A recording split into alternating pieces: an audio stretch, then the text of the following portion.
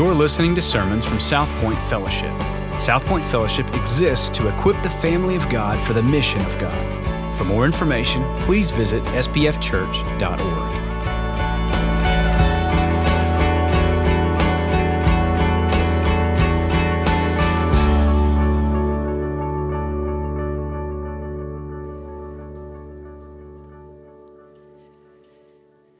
Summer in the Psalms begins this morning, and so we're going to be preaching over the next 10 weeks from the book of Psalms.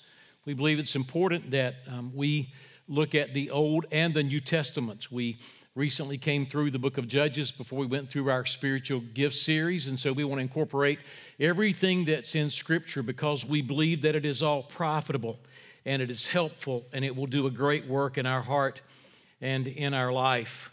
The Psalms, as we look at the Psalms, invite us to connect with a transcendent God. As we read the Psalms, we'll read mostly from a man named David who has this ache in his heart to know and connect with God. But we also understand through the Psalms that just as much as we desire to connect with God, that God loves us and wants us to be in relationship and fellowship with Him. So don't miss the personal side of the text as we go through it over the next 10 weeks. This morning, I ran down to Locust Grove and had a class that I was going to teach, and a man showed up, and we spent a few minutes together, and then I got in the car and drove back to McDonough, and as I was driving down, I called my wife. I don't know if you guys call your wife, but I called my wife. It's Sunday morning. I left the house. She's there alone, getting ready to go to church, and I want to make sure she's okay. I just need to know everything's okay. And so I check frequently, and so I called her once, and she didn't answer the phone, and I called her twice, and she didn't answer the phone. And by the third time I called her, I was passing over King Mill, and she didn't answer the phone. And so I immediately went into emergency mode, and I turned right on King Mill, and I went down and turned right on Iris Lake, and I turned left on Cone, I turned right on South Bethany, and I pulled up in the driveway, and I reached in my bag, and I grabbed my personal protection equipment, and went into the house, and I checked all of the entryways on the lower level to make sure no one had breached the entry zone. And then she came to the top of the steps and she said, "Hello?" And everything was okay, but I was ready if there was an emergency. And I think as we look at this text today, the psalmist is exposing some things that are going on in the world that should concern all of us, but we also need to understand that while there is a problem, and it's an obvious problem, and I believe it connects directly to the circumstances that we find ourselves in, let me give you the good news this morning. And the church is even living in denial of this fact. Don't miss that today. Don't miss that culturally, as there are voices from the culture that say they're proclaiming Scripture, that say they're proclaiming good news, but the good news that they proclaim is not the gospel of Jesus Christ, but it's some man-concocted, man-glorifying solution to the problems that are going on in our culture. And here's what I want you to understand. As we look at the Scripture, it's going to identify the problems, the heart of the problem, even in 2021, but it's also going to identify the only solution that there has ever been to the problems that we are facing, and the solution is Christ and Christ alone. We're in Psalm 2, if you turn in your Bibles there. And before I read these 12 verses, let me give you a couple of thoughts by way of introduction. Psalm 1 and 2 were originally the first psalm. They were one unit. In fact, if you look at the first word of Psalm 1 and you look at verse 12 of Psalm 2, you see these two words that are sort of serving as brackets for those two psalms, and it's blessed. Whenever you see that, you're seeing one unit of thought. And the idea is this, that Psalm 1 and 2 are both messianic psalms. They're Christological psalms. They are psalms that, without a doubt, that very clearly and very profoundly, particularly Psalm 2, point to Jesus Christ. As we look specifically at Psalm 2 this morning, understand we're going to be listening to three voices. We're going to be listening to the voice of a narrator. We're going to be listening to the voice of the kings of the earth, which, by the way, are identified as nations. Scripture speaks to nations. Don't miss that. Don't overlook that. The kings of the earth, the leaders of nations have gathered together in Psalm 2, and they speak, much like our leaders today are speaking. You say, what's going on in the world today? I'm reading everything I can get my hands on to figure out what's going on in the world. Psalm 2 tells us what's going on in the world today. We're going to read about that. Thirdly, we're going to see the voice of God. We're going to see the voice of God telling us what the solution to the problem is. The psalm breaks down very easily. I don't have to be creative or homiletical or skillful as a preacher to break the text down. It's broken down into 4 separate parts. Number 1, first part is verses 1 to 3. The second part is verses 4 to 6. The third part is verses 7 to 9. The fourth part is verses 10 to 12. Those sections will be clear as we read the text. Let's read the text, and then let me share a few thoughts from Psalm 2 this morning. Why do the nations rage and the people plot in vain? The kings of the earth set themselves, and rulers take counsel together against the Lord and against his anointed, saying, let us burst their bonds apart and cast away their cords from us. That's section 1. Section 2, we see the narrator, and then God speaks. He who sits in the heavens laughs. The Lord holds them in derision. Then he will speak to them in his wrath and terrify them in his fury, saying, as for me, I have set my king on Zion, my holy hill. Notice the play on words. It's really not a play on words. The kings of the earth have set themselves. They've established themselves. But our Lord says that he has set his son in a place of authority. And so there is the establishment of the son over and against these nations that are taking a stand against God. Verse 7, I will tell the decree. The Lord said to me, you are my son, not unlike what the Father said about the Son at his baptism. This is my beloved Son in whom I'm well pleased. Not unlike what the Father said about his Son at the Transfiguration. This is my beloved Son in whom I am well pleased. Today I have begotten you. This is the day that the Lord has made. Very specific wording in reference to Christ and the gospel and his death and his burial and his resurrection. Verse 8, ask of me, and I will make the nations your heritage and the ends of the earth your possession. You shall break them with a rod of iron and dash them in pieces like a potter's vessel. Fourth section, verse 10.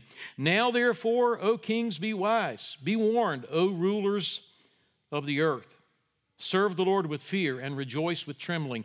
Kiss the Son. Pay homage to the Son, lest he be angry and you perish in the way. For his wrath is quickly kindled. Blessed are all who take refuge in him, who run to the Son, who run to Jesus Christ for cover. The first thing I want you to see in the text is the rebellion of the nations.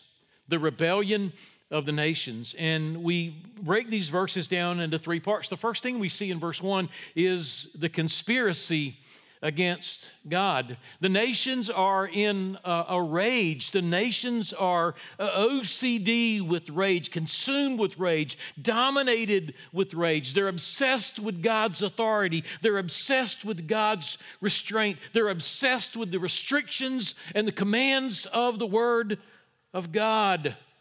They are enraged that God would dare to infringe his sovereignty and his right and his power over them. How dare there be a God? How dare there be anyone? How dare there be a church? How dare there be a book that would say, I can't be who I want to be?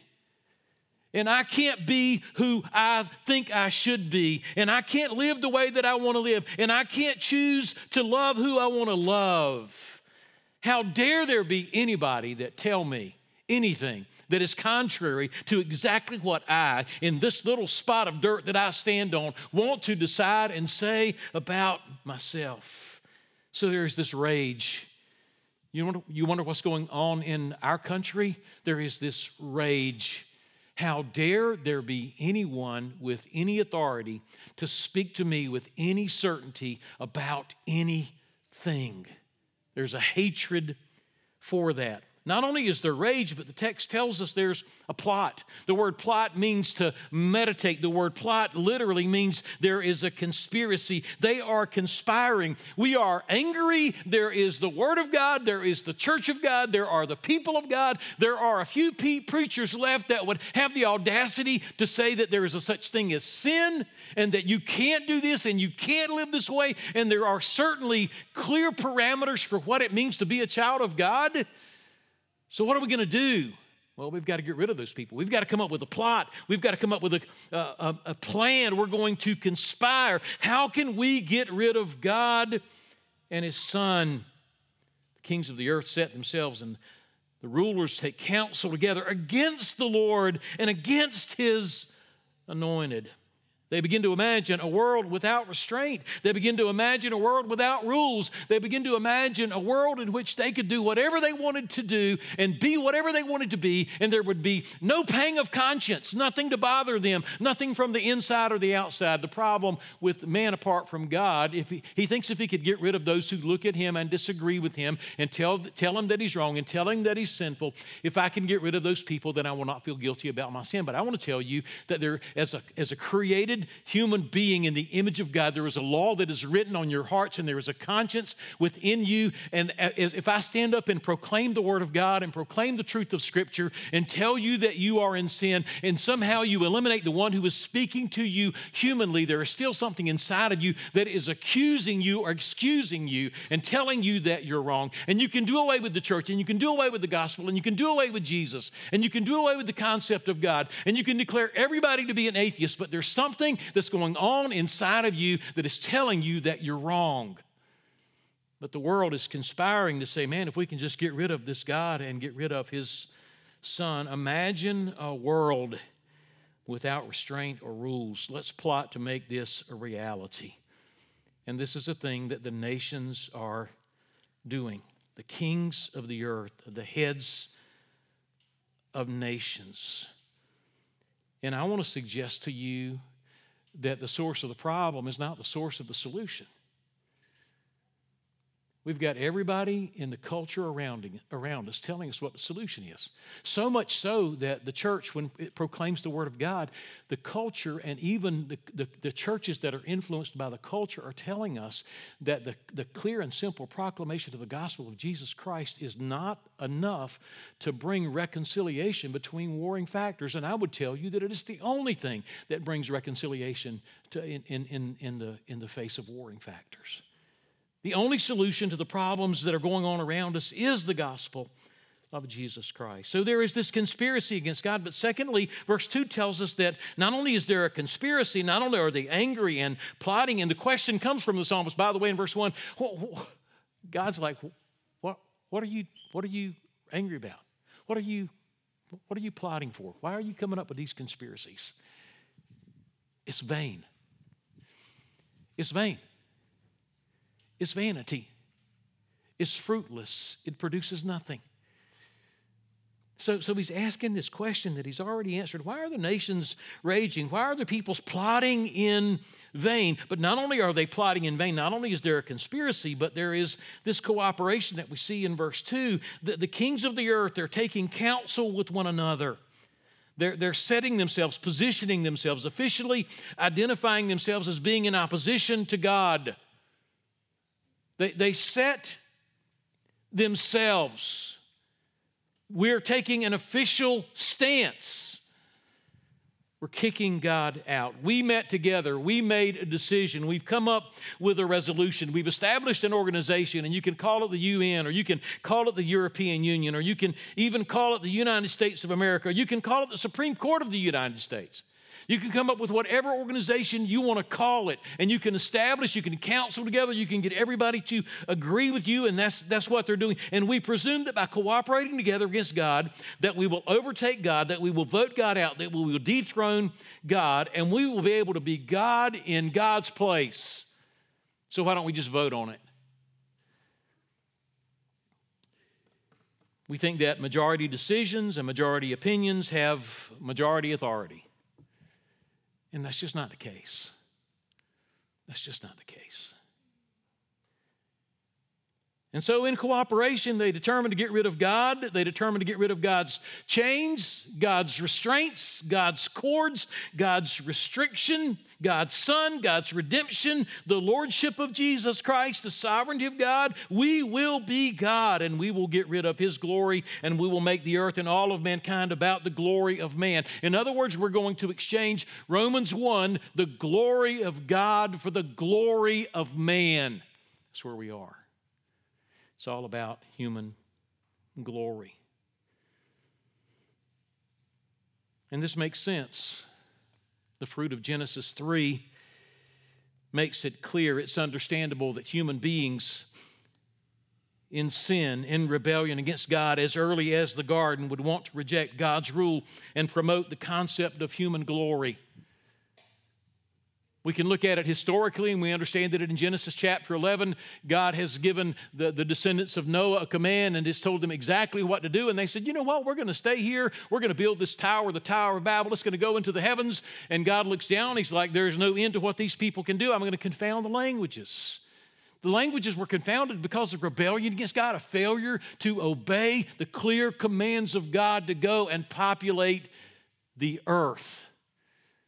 But here are the nations now conspiring against God. You can go to Daniel chapter 2, and Daniel has seen this vision, and Nebuchadnezzar is asking for an interpretation, and he gives him the interpretation, and all of a sudden he says, you are this golden head at the top. It's all about your glory. And in Genesis chapter 3, he makes this image, and he says, everybody bow down to my glory.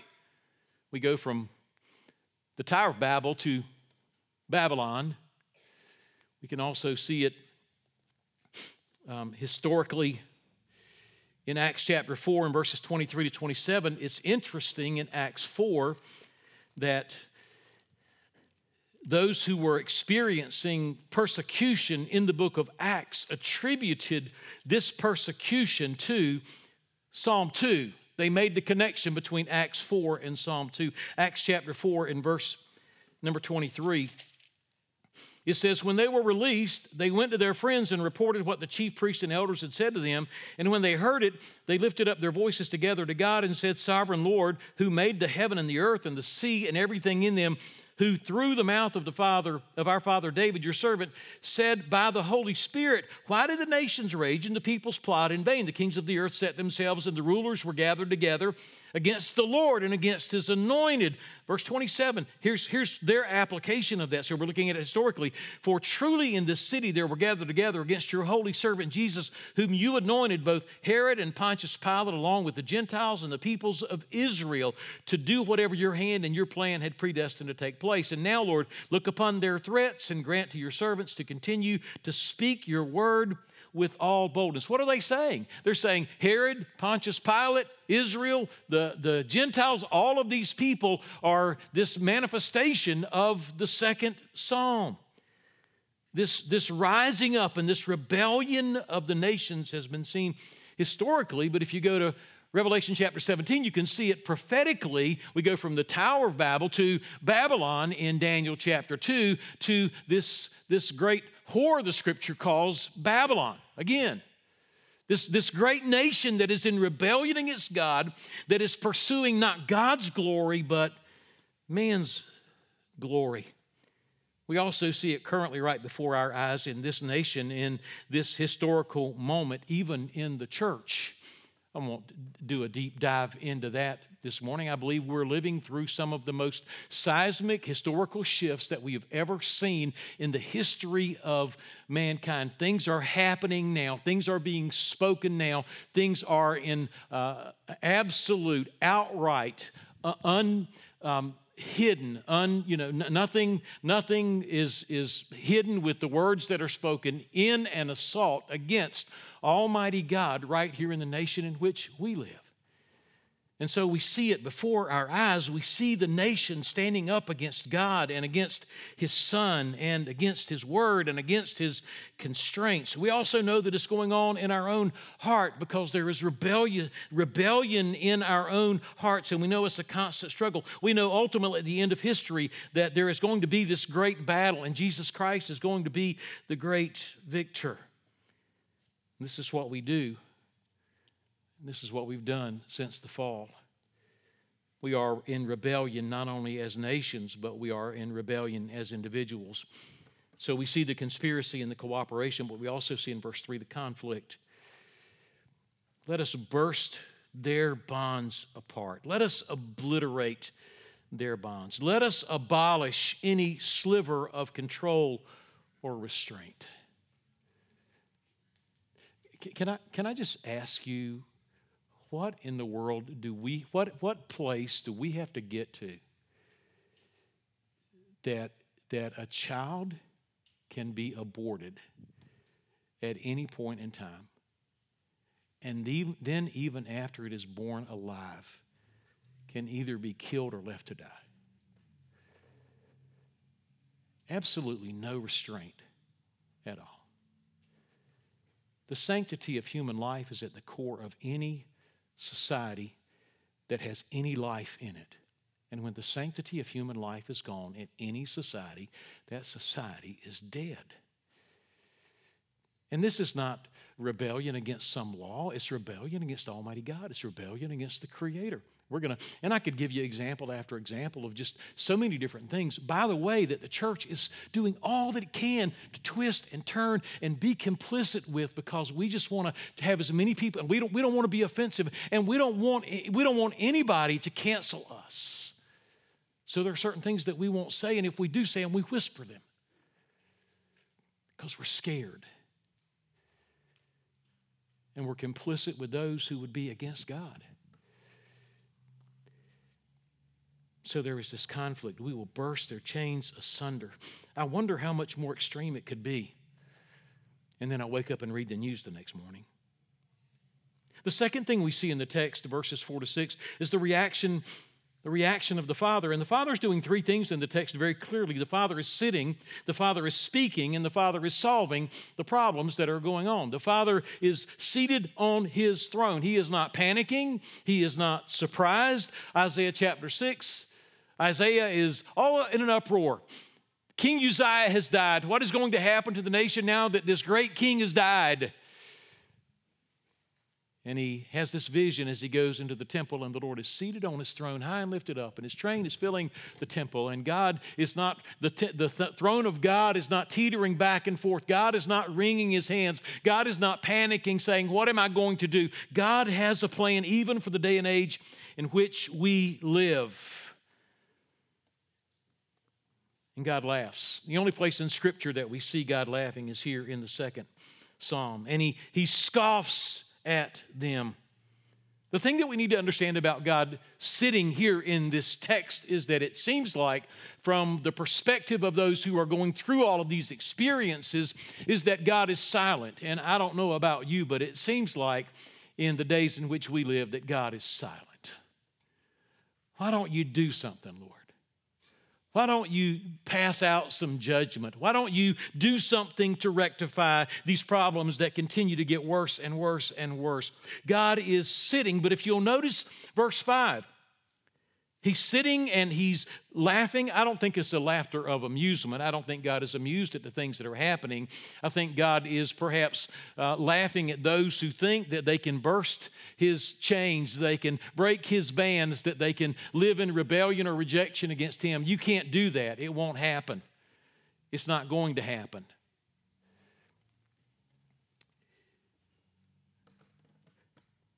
I don't think God is laughing at the condition of mankind.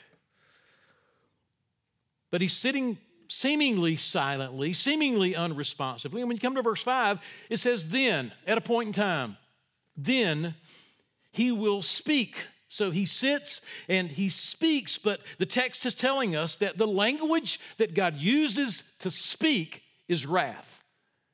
It is the wrath of God that speaks. It is the wrath of God that communicates.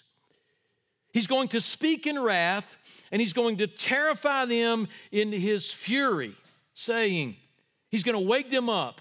As for me, I have set my king on Zion, my holy hill.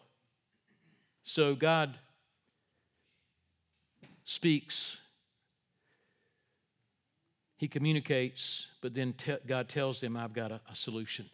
I'm going to set my king in place. You have set yourselves over and against me, but now my king is going to be the sovereign ruler. He is going to solve the problem, and he sends the only one that can solve the problem. This is the solution. Jesus Christ, the Son of God, the God who speaks in wrath, sends his only begotten Son to bear the full fury of his wrath in the place of those that are in rebellion against him. This is the beauty of the gospel. This is the only hope that any of us has this morning. The God who I would like to see just crush everybody that's sinful, and somehow thinking that I would be excluded from that. Doesn't crush everyone that is sinful, but he sends his Son and crushes him so that those who are sinful can have life. So he says, I'm going to solve the problem. I'm going to send my Son.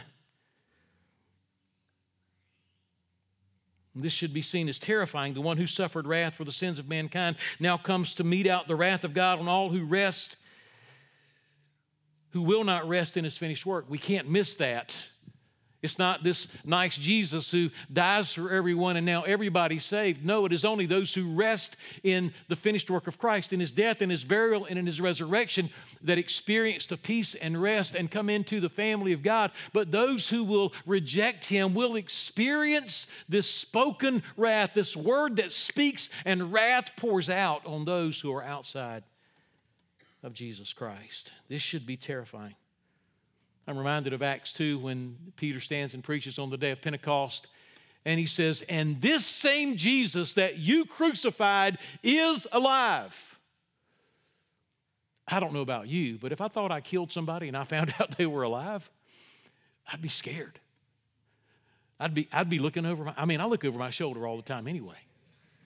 If you saw me at Walmart yesterday, I got out of my car and I'm looking around, I'm kind of striking a pose, ready for somebody to come and try to grab me around the throat, take my keys, take my wallet, take my truck, take the plants I bought at Walmart.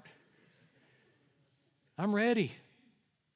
But here is this one who has the power to mete out wrath. And in Acts 2, after Peter preached his sermon and he said, the same Jesus that you killed is now alive, they're like, oh my goodness, what are we going to do? What should we do? And he tells them to repent, Jesus Christ is the solution. Christianity, resting in the hope that is found in Jesus Christ, is the solution. I was looking at James Boyce and reading through his commentary, and listen to what he said, because there may be those of you here that think that we're just some aberration, right? We're just a bunch of, you kids may be here with your parents and you're just like, I'm here because my parents make me come here, but when I get free, when I cast off their bonds, when I break their chains, I'm not going to go and sit around for an hour on Sunday morning to listen to somebody talk about Jesus. I don't even believe in that Jesus stuff. That's my parents' religion. It's not mine. But I want you to listen. I want you to listen historically. Historically. There was a man named Diocletian, lived in the 3rd and 4th centuries.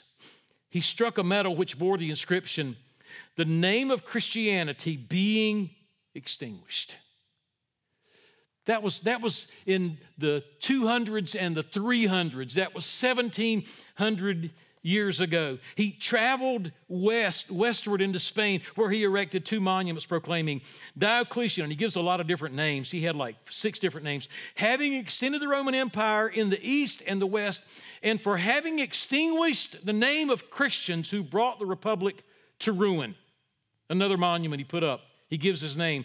He says, for having everywhere abolished the superstition of Christ, for having extended the worship of the gods. For having extended the worship of the gods. What are we saying? Historically, there have been world leaders and national leaders who said, we're not into this Jesus stuff. In fact, we're going to extinguish Jesus. Individuals that were far more powerful than a ragtag group of fishermen that hunkered down in an upper room praying and waiting for the fall of the Spirit. A group of people that needed some guy that didn't speak well and wasn't very attractive, named the Apostle Paul, who's taking the gospel everywhere that he can go. And these national leaders, with all of their armies, with all of their forces, with all of their libraries, with all of their brilliant people, with all of their philosophers, can't stop Christianity. They can't stop it. One writer, William Plummer, said this: of the 30 Roman emperors, governors of provinces, and others in high office who distinguished themselves by their zeal and bitterness in persecuting the early Christians, one became speedily deranged after some atrocious cruelty. One was slain by his own son. One became blind. The eyes of one started out of his head. One was drowned. One was strangled. One died in a miserable captivity. One fell dead in a manner that will not bear recital. One died of a loathsome disease that several of his physicians were put to death because they could not abide the stench that filled the room. Two committed suicide. A third attempted it, but had to call for help to finish the work. 5 more were assassinated by their own people or servants. 5 others died the most miserable and excruciating deaths, several of them having an untold complication of diseases. 8 were killed in battle and after being taken prisoners. Among them was Julian the Apostate. In the days of his prosperity, he is said to have pointed his dagger to heaven, defying the Son of God, whom he commonly called the Galilean. And when he was wounded in battle, he saw all was over with him, and he gathered his clotted blood and threw it in the air, exclaiming, "Thou hast conquered, O thou Galilean." And James Boyce said, "So it has been throughout history, so it will be to the end."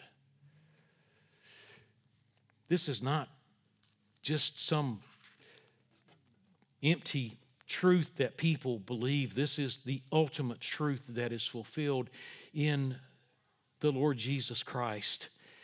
And so we see the second thing in the text, the reaction of the Father. He says, "I'm sending my Son." But then thirdly, we see the revelation of the Son, verses 7 to 9.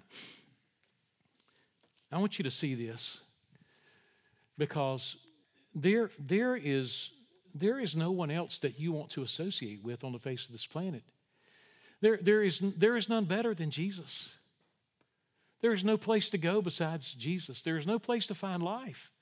There is no one that you're going to find that is going to love you and care for you and provide for you and offer you hope.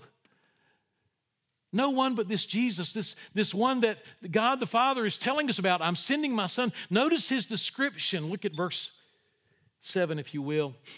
"I will tell of the decree." This is an absolute, unassailable statement. It's not going to be wrong. "The Lord said to me, 'You are my Son. You are my beloved Son. Today I have begotten you. Ask of me, and I will make the nations your heritage and the ends of the earth your possession. You shall break them with a rod of iron and dash them to pieces like a potter's vessel." What is he saying as he talks to us about the revelation of the Son? Here's 3 things that he's telling us about the Son. Number 1, the Son is a sacrificial leader. He's telling us of a time period, "You are my beloved Son." He's telling us of a time period in the New Testament when Jesus Christ, the Son of God, was coming to die for sinners. "You are my beloved Son." Jesus was on his way to the cross. We want Jesus to be a triumphant victor and a conqueror, but his earthly ministry was not that of a victor or a conqueror in the way that we think. Jesus Christ, the Son of God, from this text and from the New Testament text, was crushed. He gives himself for those who would live in rebellion against him. I want Jesus Christ to come in judgment, and certainly one day he will, but what we fail to see in our desire for him to judge the rebellious is that if he were to judge the rebellious, he would have to judge us as well. And the fact of the matter is, he came and was judged for us in our place as the rebellious so that we could be called beloved sons. This text is also pointing to Christ. He says, I will tell you this decree. The Lord said to me, you are my son. Today I have begotten you. And if you go to Acts, where this same text is quoted in Acts chapter 13, you're going to see a connection between this text and the resurrection of Jesus Christ. Acts 13, I'll begin reading when I find it in verse 26. He says, brothers, sons of the family of Abraham, and those among you who fear God, to us has been sent the message of this salvation for those who live in Jerusalem and their rulers, because they did not recognize him nor understand the utterances of the prophets, which are read every Sabbath, fulfilled them by condemning him. And though they found him in no guilt worthy of death, they asked Pilate to have him executed. And when they had carried out all that was written of him, they took him down from the tree and laid him in a tomb. But God raised him from the dead. And for many days he appeared to those who had come up with him from Galilee to Jerusalem, who are now his witnesses to the people. And we bring you the good news that God promised to his fathers, that this he has fulfilled to us, their children, by raising Jesus also. It is written in the second Psalm, you are my son, today I have begotten you. What is he saying in the text from Psalm 2 as he speaks of this son? This son was one who sacrificed himself, was one who paid our sin debt in full, who rose victorious over sin and can offer life to all who would follow him. He is a sacrificial leader. He, secondly, is a saving leader. Verse 8, he says, ask of me and I will make the nations your heritage and the ends of the earth your possession. The Father has given the Son the nations. And the Son has ascended to the right hand of the Father. And the Son has told those who would follow him, go into all the world and make disciples. These wicked, rebellious, sinful people, rather than crush them, he saves from among the heathen a people for himself. While we want to run and retreat as the church, while we want to run and hide as the church, while we want to decry all that's going on around us in society, in culture, and it seems like the church is under attack, now is the greatest season that we've ever lived in, probably, to go and proclaim the good news of the gospel of Jesus Christ. We have this sacrificial leader. We have this saving leader who has died and who has sent us out as his disciples to go and make disciples. But thirdly, he is a shepherding leader. Look at verse 9, if you will. You shall break them with a rod of iron. The word break, many commentators have said this word can be translated as shepherd them, discipline them, disciple them. That's what a rod is used for. It's used for discipline. It's used to guide. It's used to correct. It's used to grab and pull from danger. It's used to just put aside and gently point in the direction that it should go, or stop something or a sheep from going in the wrong direction. This Son that the Father has sent to solve all of the issues that we are facing is a shepherding leader. He governs as a loving shepherd. He disciplines as a loving shepherd. You don't want to rebel against him. You have no place to go but to those who are in rebellion. You have no place to go but to those who are conspiring and continuing to conspire. You have no place to go but to those who are filled with rage. And I'm telling you this morning that there is one who is sacrificial, there is one who saves, and there is one who is a gentle shepherd, and we can run to him. And the psalmist would tell us to do that precisely.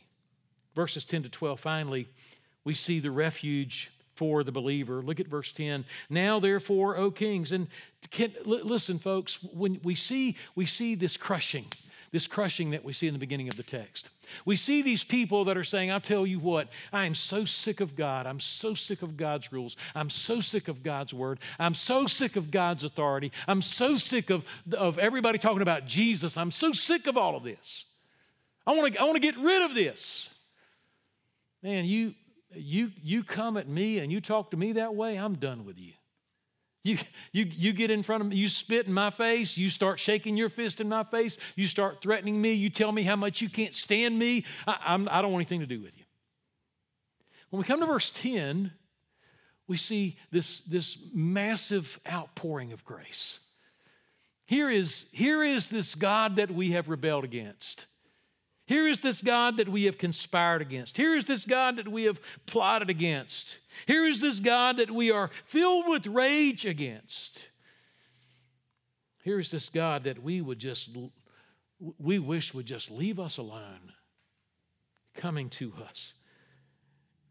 He's coming to us. And he's summoning the leaders, the rebellious leaders of the world, and he's reasoning with them. The first thing we see him doing is giving them instruction. He says, "Now therefore, O kings, be wise, be warned, O rulers of the earth." He reasons with them. But then not only does he instruct them, but he invites them. Look at verse 11. "Serve the Lord with fear and rejoice with trembling." Serve the Lord with fear and rejoice with trembling. The lie of Satan is that sin is the gateway to rejoicing. Every time I sin, and every time you sin, we sin based on the promise that sin makes us.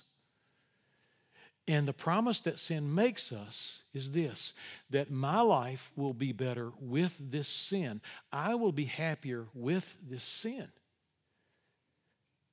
Therefore, if I can sort of maybe feel like a failure, feel like a loser, get angry with God, feel like God let me down, my rejoicing is really not in Him, then Satan comes and says, "You know what, you really can't rejoice in Him, but I can tell you this, I've got something that you can rejoice in." What I'm telling you is this, that you and I were created to uniquely rejoice specifically in one thing, and that is Christ and Christ alone. And apart from finding Him as a source of our joy and rejoicing, there is no joy or rejoicing to be found or had on the face of this planet in any other source. So it's just crazy that these rulers are doing all that they're doing to rebel against the one source of joy. And it's crazy that I do the same thing.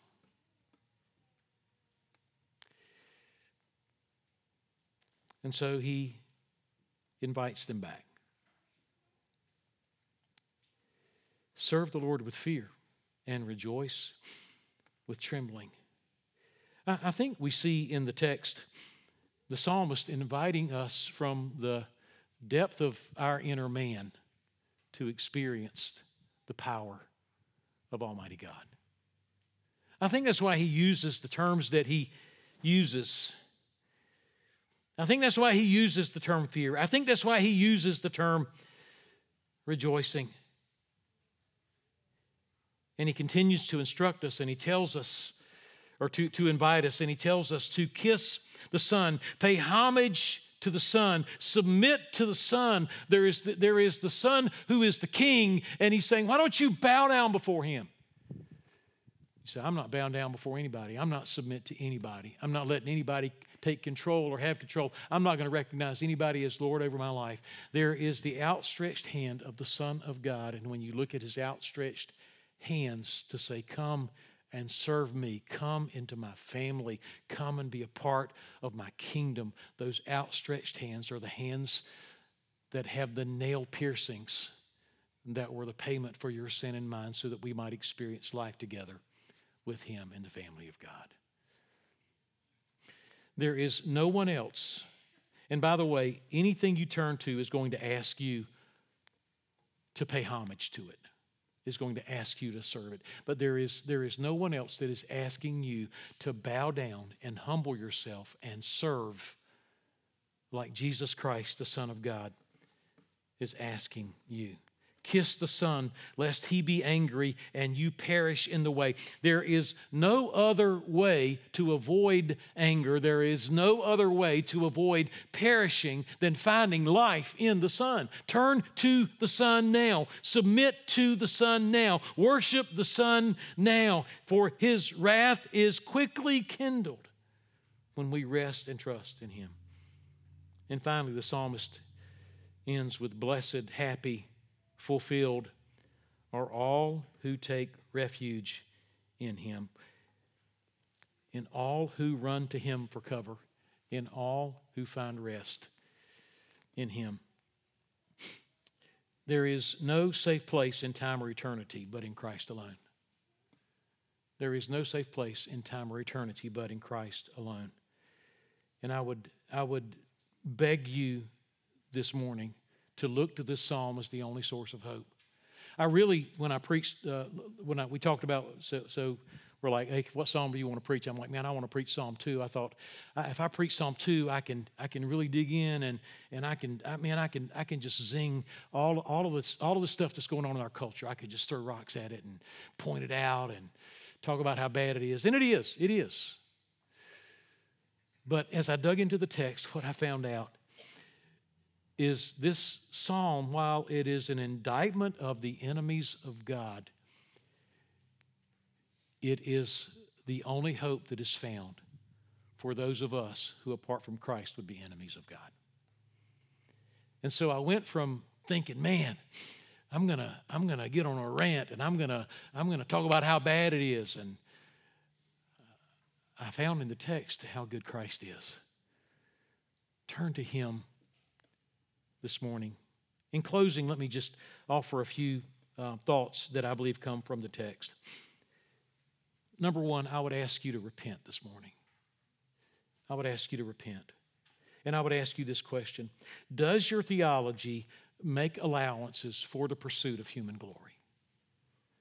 Does your theology make allowances for the pursuit of human glory? If it does, it's not biblical theology. Human glory is in diametrical opposition to the glory of God. Your soul will never be nourished and fed and find joy and hope and rest and peace in human glory. Your soul will only find rest when you live with your body, with your mind, with your heart, with your soul in the way that God intended. And that is to bring glory to the Son who died your death in your place for your sin. Secondly, not only repent, but real-world problems have but one solution, and that's the gospel. That's the gospel.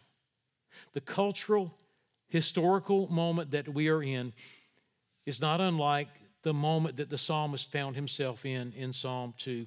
And the answer then was Jesus Christ, and the answer now is Jesus Christ. It's the gospel. And so I would beg you this morning to see Jesus as the solution, to see the gospel as the solution. And I would say this, I will be bold and bombastic for just a moment. You are most foolish and godless when you think that the problems that are going on culturally and relationally in our world today, if you think that somehow the gospel in its simplicity and clarity doesn't address these issues, you are most foolish. There is not a solution found in any other place other than the finished work of Jesus Christ. Thirdly, I would say this: hope in Christ alone, no matter what's going on around us. Hope in Christ alone, no matter what's going on around us. The nations are raging, the people are plotting, conspiracies are taking place. What do? Hope in Christ alone. The Father has sent the Son, who is the solution. Listen, find your refuge in Him. Find your refuge in Him. Run to Him. The storms will pass until another one comes. Run to Christ. Fourthly, go into all the world and proclaim good news. The Son has come, and He has ascended, and He has sent us out to make disciples of the rebellious heathen who hate the God that we love. Did you hear that? God the Son has sent us out as His people to make disciples of the heathen who hate the God that we love. The text bears that out. And finally, years ago, a big deal was like a bug-out bag. Anybody got a bug-out bag? I got a bug-out bag. I gave all my kids a bug-out bag. And I got a plan, right? I don't want to get caught off guard. I want to take care of myself. I want to take care of my wife. I'm not being critical of any of those things. But that's not refuge. That's not refuge. There's only one safe place to go, and that is to Christ. And if you are not in Him today, you are exposed. You're in a dangerous place. And I would invite you this morning, as the Son has invited the rebellious world leaders, come, kiss the Son, and find refuge in Him.